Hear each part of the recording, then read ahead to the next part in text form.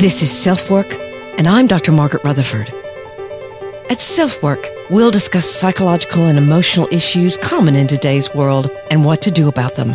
I'm Dr. Margaret, and SelfWork is a podcast dedicated to you taking just a few minutes today for your own self-work. Hello and welcome to SelfWork. I'm Dr. Margaret Rutherford. I'm a clinical psychologist.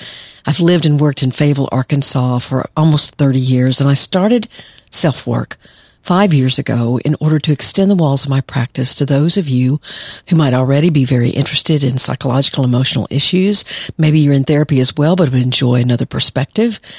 To the group of you who might just have been diagnosed with something and you're looking for answers, or you're having a relationship issue that you just can't seem to settle or find a way through.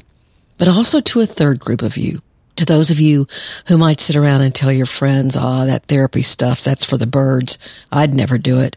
But you're curious enough, or sadly unhappy enough, to want to listen to SelfWork. So welcome to all of you. Starting off in this new year, knowing it'll be filled with both challenges and celebration, it helps to think you have a solid partnership in your life. But if you have conflict or estrangement or alienation within your relationship, facing a new year can be more than daunting and certainly very lonely. Today we're going to focus on what can cause these kinds of problems. But as usual, we're also focusing on what you can do about it. I'll use a couples therapy case from my own practice that shows that even though a problem may seem insurmountable and like the relationship is over, there are 4 attitudes and actions that can help you find your way back to each other and even to love. Our listener email today is a very poignant one from a young man whose relationship with his mom was rocky due to her being abusive. But now she has died because of a second bout with cancer. And he finds himself pushing away from others who love him, except for his 2-year-old child. He wants to understand his actions, and I'll do my best to answer his question. But before going further, let's hear from a great SelfWork sponsor, Athletic Greens, who has a wonderful offer for you, as well as a bonus product. And by the way, I use this every day, and it's really great.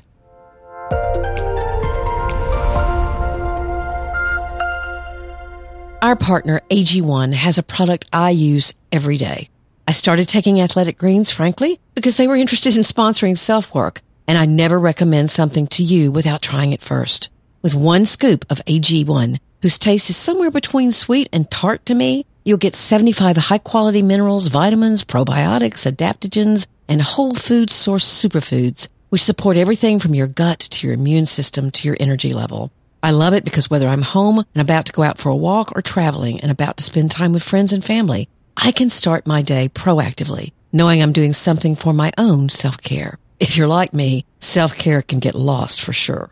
In fact, its founder, after having severe gut issues, realized he was taking over $100 a day worth of supplements, which had their own very complicated dosage routine, so he created Athletic Greens. To make it easy, and because you're a SelfWork listener, Athletic Greens is going to give you a free 1-year supply of immune-supporting vitamin D and 5 travel packs with your first purchase. All you have to do is to visit athleticgreens.com/selfwork. Again, that's athleticgreens.com/selfwork to take ownership of your health and pick up the ultimate daily nutritional insurance.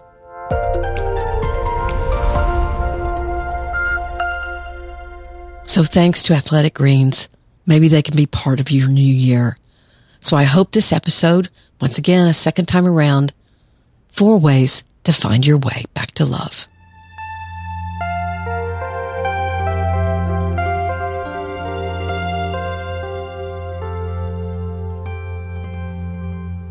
There is certainly more than one way of feeling alone.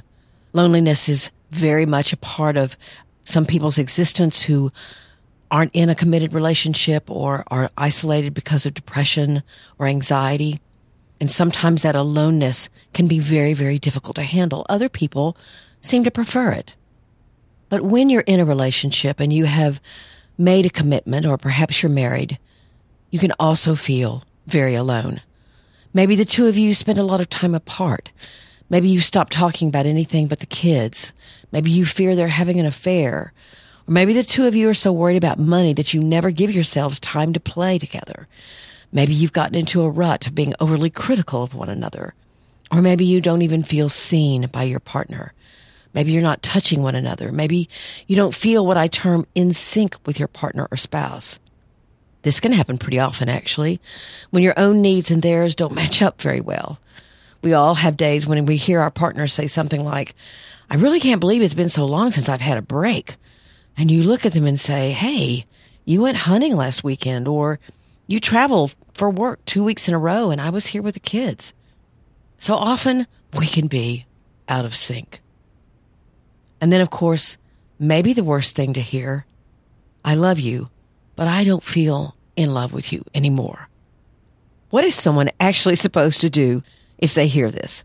The very helplessness this statement engenders is quite paralyzing, sort of like a deer in the headlights kind of reaction. Do I move toward my partner? Do I move away? Do I get defensive?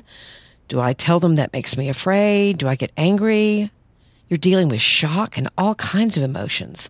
Maybe you sort of sensed that they had moved away, but when you actually hear the words, it can be quite devastating. And how did you get there in the first place? Now, today, we're not necessarily talking about when you're in a relationship with someone who's manipulative or doesn't take responsibility for the impact of their behavior on the ones they love. For example, I've done several episodes on trying to love someone who has a personality disorder, either borderline personality disorder or narcissistic personality disorder. And if you're interested, I'll have those episode links in the show notes.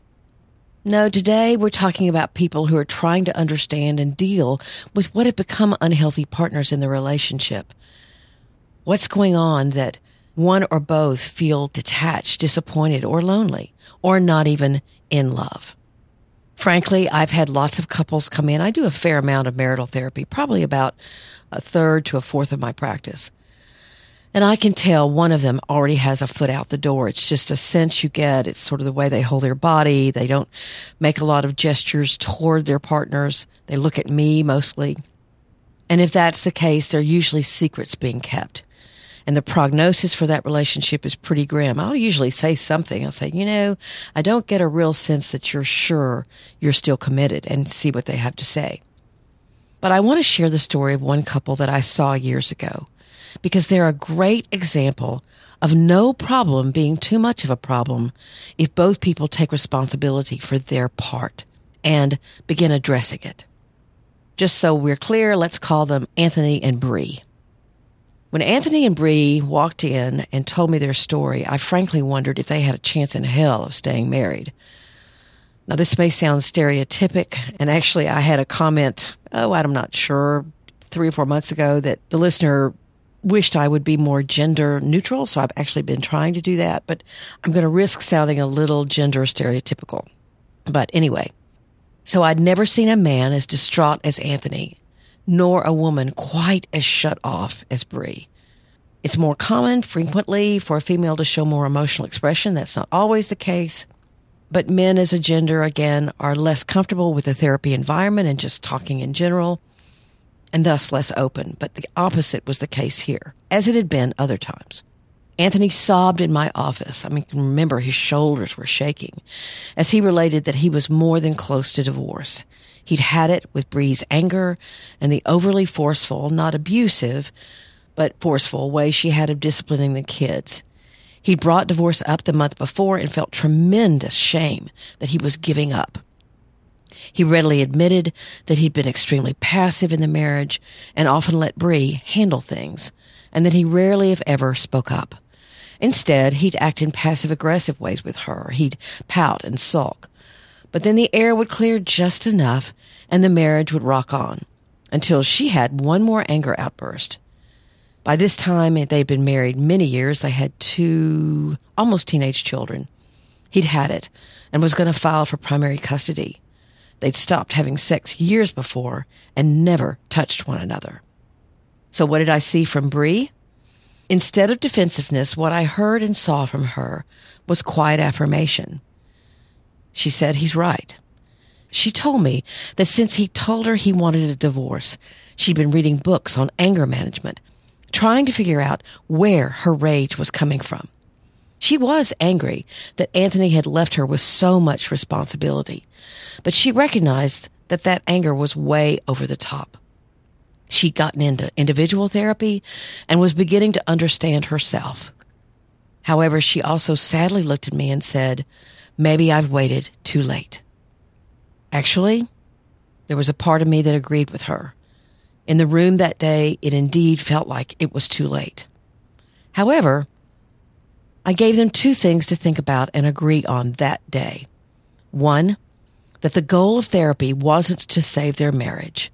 This may seem a little contradictory, but if that was the goal, Anthony wouldn't feel as if his voice was being heard, especially not by me. So I looked at them and said, the goal of your therapy in here will be to try to understand how both of your vulnerabilities led to this impasse. And the focus needs to be not on whether you see the other person changing, but are you changing? I want you to do this work purely for you. We'll see what happens in the marriage as we go along.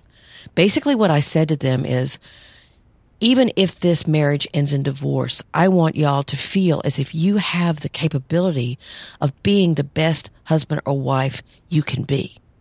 So you don't leave the relationship in shame. And even if it leads to the two of you being better co-parents when you're divorced, then that work will be worth it. So they both agreed to that. It's a little hard to do it because it's mostly hypothetical or it has to do with your attitude, but I really wanted to get their focus away from the urgency of saving their marriage. Two, they agreed that they'd stay married for another 3 months and no one would threaten divorce or use language insinuating such. Let's say it was January the 3rd, and on that date, 3 months later, they would have a conversation about where they both were commitment-wise. The focus needed to stay on the present, not on the future. Now, this is not a technique I've necessarily only used with people who I thought were literally about to fall off the edge of their marriage. I've used it in other cases as well when the emotional dynamics were very, very intense between the couple. You have to cut things down so they're manageable, especially the emotions involved. So we were off. And, frankly, I was amazed at the end of 2 months the progress that they had made. Anthony was smiling and risking, stating his opinion and his ideas. She talked to the kids about her anger and taken responsibility and asked for forgiveness for the way she'd been treating them. And the four of them sat down and talked about their family expectations, that they needed to play more as a family, get off their devices, and have certain expectations about how anger and disappointment were going to be handled. Both Anthony and Bree took responsibility for their part in the problem, and they both miraculously began to rediscover about the other what they loved in each other. It was interesting what they told me also the first session, that almost all their friend group had divorced. And both of them said to me, we don't want to be like them.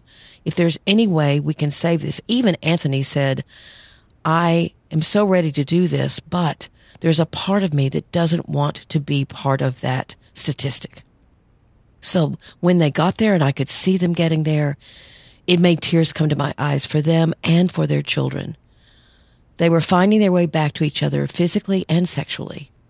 Again, it took very hard work on both their parts and an amazing amount of humility and acknowledgement of their part. But if you recognize yourself in this couple, what can you do? What did they do that was essential to get back what they lost? And for today, we're going to be talking about 4 things. First, realize what about the problem is yours. It's possible that this feeling could be more about you than the other person. Your unhappiness, your loneliness. Maybe everything has lost its vibrancy. You could be getting more negative. It's possible you've become depressed. There could be hormonal changes that are getting in the way. There could be situational changes. There's a symptom of depression called anhedonia, and all that means is that you just don't take pleasure in what you used to take pleasure in. And guess what? Your partner could be one of those things. Bree definitely recognized that the abuse she'd experienced as a child was coloring the way she looked at her own children and leading to overly high expectations of their behavior. She needed her children to be perfect to show her she was a good parent. When she began realizing that and how helpless she felt, she could see that she was depressed and that she was expressing that depression through anger. When she went back and started healing some of the things about her own family, she also began feeling more free and less sad, which she was very uncomfortable feeling. She was much more comfortable with anger, as many of us are. So what's the second thing? You have to become aware of how others are affecting you. A male patient told me one time, "I can't find one trustworthy woman who doesn't want me for what I can do for her." It was kind of interesting that he chose a female therapist. Now, it was true he had been hurt, and badly, by a first wife who seemed particularly manipulative. But when I asked more questions, it seemed he mostly hung out with men who talked about women very critically. And guess what? He tended to date women who were needy, setting up the very scenario he didn't want to, that proved him right. When you're attracted to someone who's needy, they are interested in what you can do for them. So you have to be careful that you're not hanging out with people who bash the other gender. Whether you're a woman or a man, no matter what your orientation, if you're around people who categorize groups of people, no matter who they are, their gender, their sexual orientation, their religion, whatever, you're going to be impacted by that. I've already mentioned that Anthony and Bree had a lot of divorced couples who were friends, and many of those friends were touting the benefits of being single again. And there was a part of Anthony especially, but also Bree, that didn't want to be swayed by what these people had to say. And especially Anthony realized that perhaps they had been influential in causing him to only look at the negative, which was real, but it was not everything. Here's the third attitude that can lead to you being able to turn around a troubled commitment. Instead of blaming and being stuck in disappointment, ask yourself what you're trying to learn. You know, I partly fell in love with my husband because his life was stable. He seemed to make good, solid decisions, and I knew I could count on him. Now, 6 years later, I was screaming on the inside, "Do you ever do anything without going over it 100 times?" But actually, the opposite was also true. I think he fell in love with me for my spontaneity and a more intense emotional life. But when we got married, after a few years, he feared that I was going to tell somebody off or be impulsive or spend too much money. Neither of us were right. It's just that you don't get one of those traits without its ensuing opposite. And one is a lot more difficult than the other. I wasn't going to get stable without someone who took time to make decisions. He wasn't going to get someone with a rich emotional life without hearing those very emotions vehemently expressed from time to time. Back to Anthony and Bree, they were stuck in their disappointment. I didn't know it would be like this. You chose the person you chose for a reason. Instead of staying stuck, you can ask yourself, so what am I trying to learn by choosing the partner I did? Anthony realized that he loved that Bree's voice was strong, and he actually had chosen her because he wanted to learn how to be more like her. Bree realized that Anthony's tenderness had been an emotional salve for her, but that she'd not learned to approach life with more vulnerability like he did, and that's what she needed to learn. We're often attracted to our partners because of what they can teach us. But sometimes that learning can be difficult. And here's the fourth. Don't overreact to being out of sync. It's normal. Nurturing a relationship takes effort and time. Everybody's marriage gets out of sync sometimes. Your needs just don't match up very well. Maybe one of your parents has died, but at the same time, the other got a huge job promotion with increased responsibilities. Or maybe one of your children is struggling with homework and failing grades, and at the same time, more money is needed for the roof that's leaking. So one of you focuses on the child and the other focuses on finances. And sometimes, what if your child needs a mentor or a tutor? That takes money. So often we can get out of sync because we're focusing on different areas of the relationship, different needs, different expectations. Who's going to give what and when? We need something from our partner that it's tough for them to give. Now, obviously, if this is a chronic problem, we're talking about more than being out of sync. Anthony and Bree weren't in sync at all. They actually hadn't had a true, intimate conversation in about 2 years. They were intensely focused on the kids and had left their own relationship dangling, assuming it would survive on its own, and that's simply not true, ever. At least, that survival won't look very healthy. Therapy may have been the first thing in years that both of them took time for. At the end of our work, they were planning a trip away, just the two of them. No friends, no kids. That hadn't happened in forever. So let's summarize once again the 4 things to help you get back on your feet in a relationship. First, realize what about the problem is yours. Second, be aware of how others around you may be affecting you. That could be your mother, your father, your friends, your work colleagues, whoever. Third is, instead of blaming and being stuck in disappointment, ask yourself, in your choice of your partner, what were you trying to learn? And the fourth is, don't overreact to being out of sync. It's normal. But remember, you have to nurture a relationship, and that takes time together alone.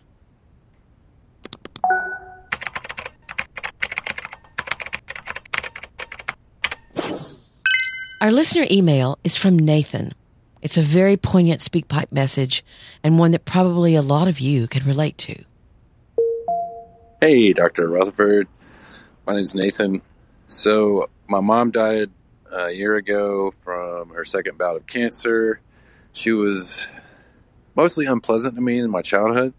Not mostly, but a good portion of the time it was pretty rough stuff like, you're a pussy, you're an idiot, and this or that, and I don't like you, but I love you.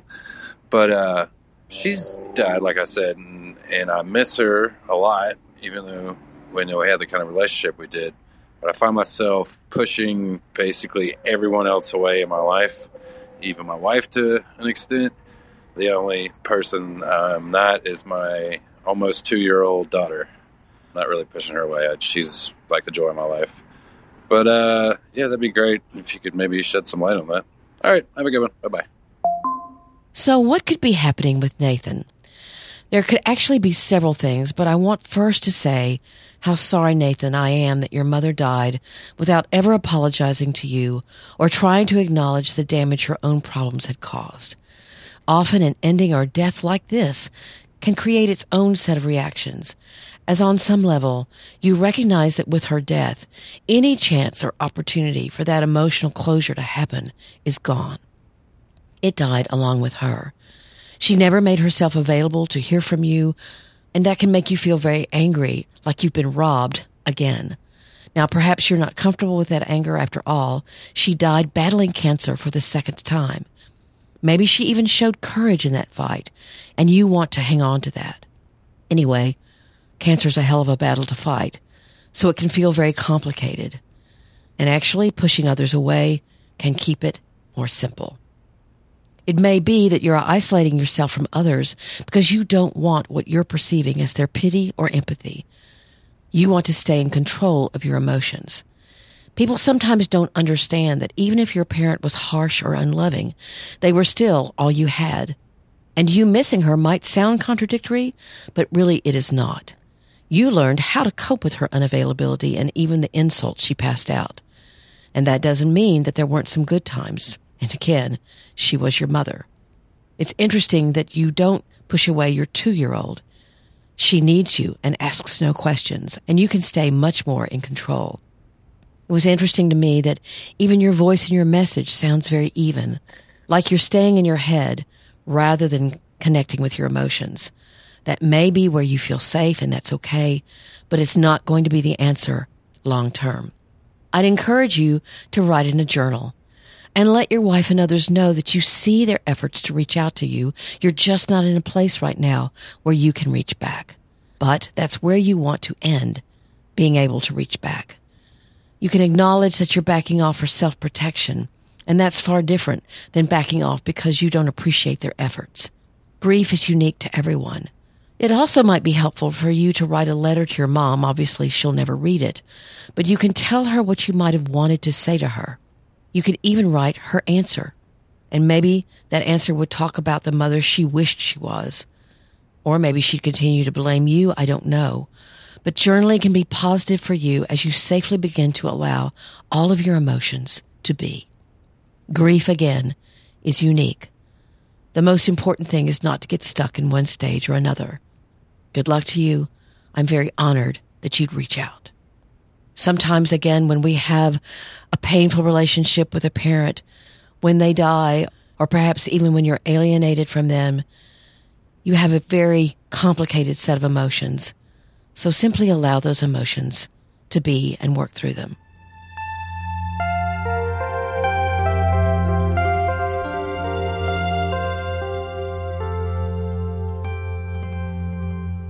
So thanks as always for being here. I'm very grateful to you that you take the time to listen to SelfWork and make it a part of your day or week. And I hope this series of second time arounds will be something you really enjoy. Of course, my book, Perfectly Hidden Depression, is available on Amazon or wherever you buy books or at your library. And I would love for you to pick up a copy, especially if you're someone who keeps pretty tight control over their emotions. You just may not be realizing, unless you respond to the term perfectly hidden depression, that you have things that you've been keeping secret or silent for way too long. And it would be very helpful and healing to address some of them. My book will help you do just that.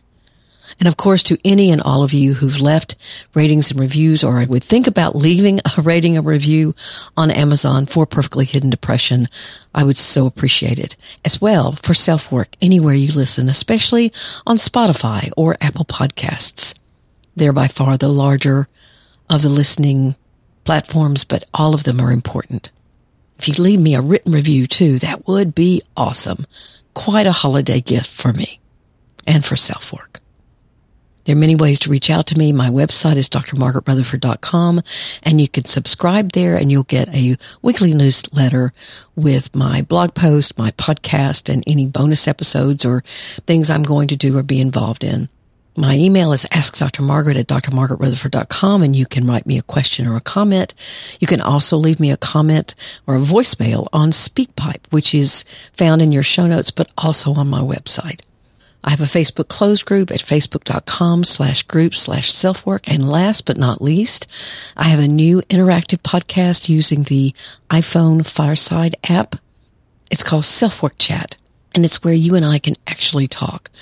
So if you go to firesidechat.com/Margaret Rutherford, again, firesidechat.com/Margaret Rutherford, and request access to Fireside, hopefully you can join me there sooner rather than later. I'm so grateful again you are here and are here every week. Tell your friends. That would be fantastic. Please take very good care. As always, I'm Dr. Margaret, and this has been SelfWork.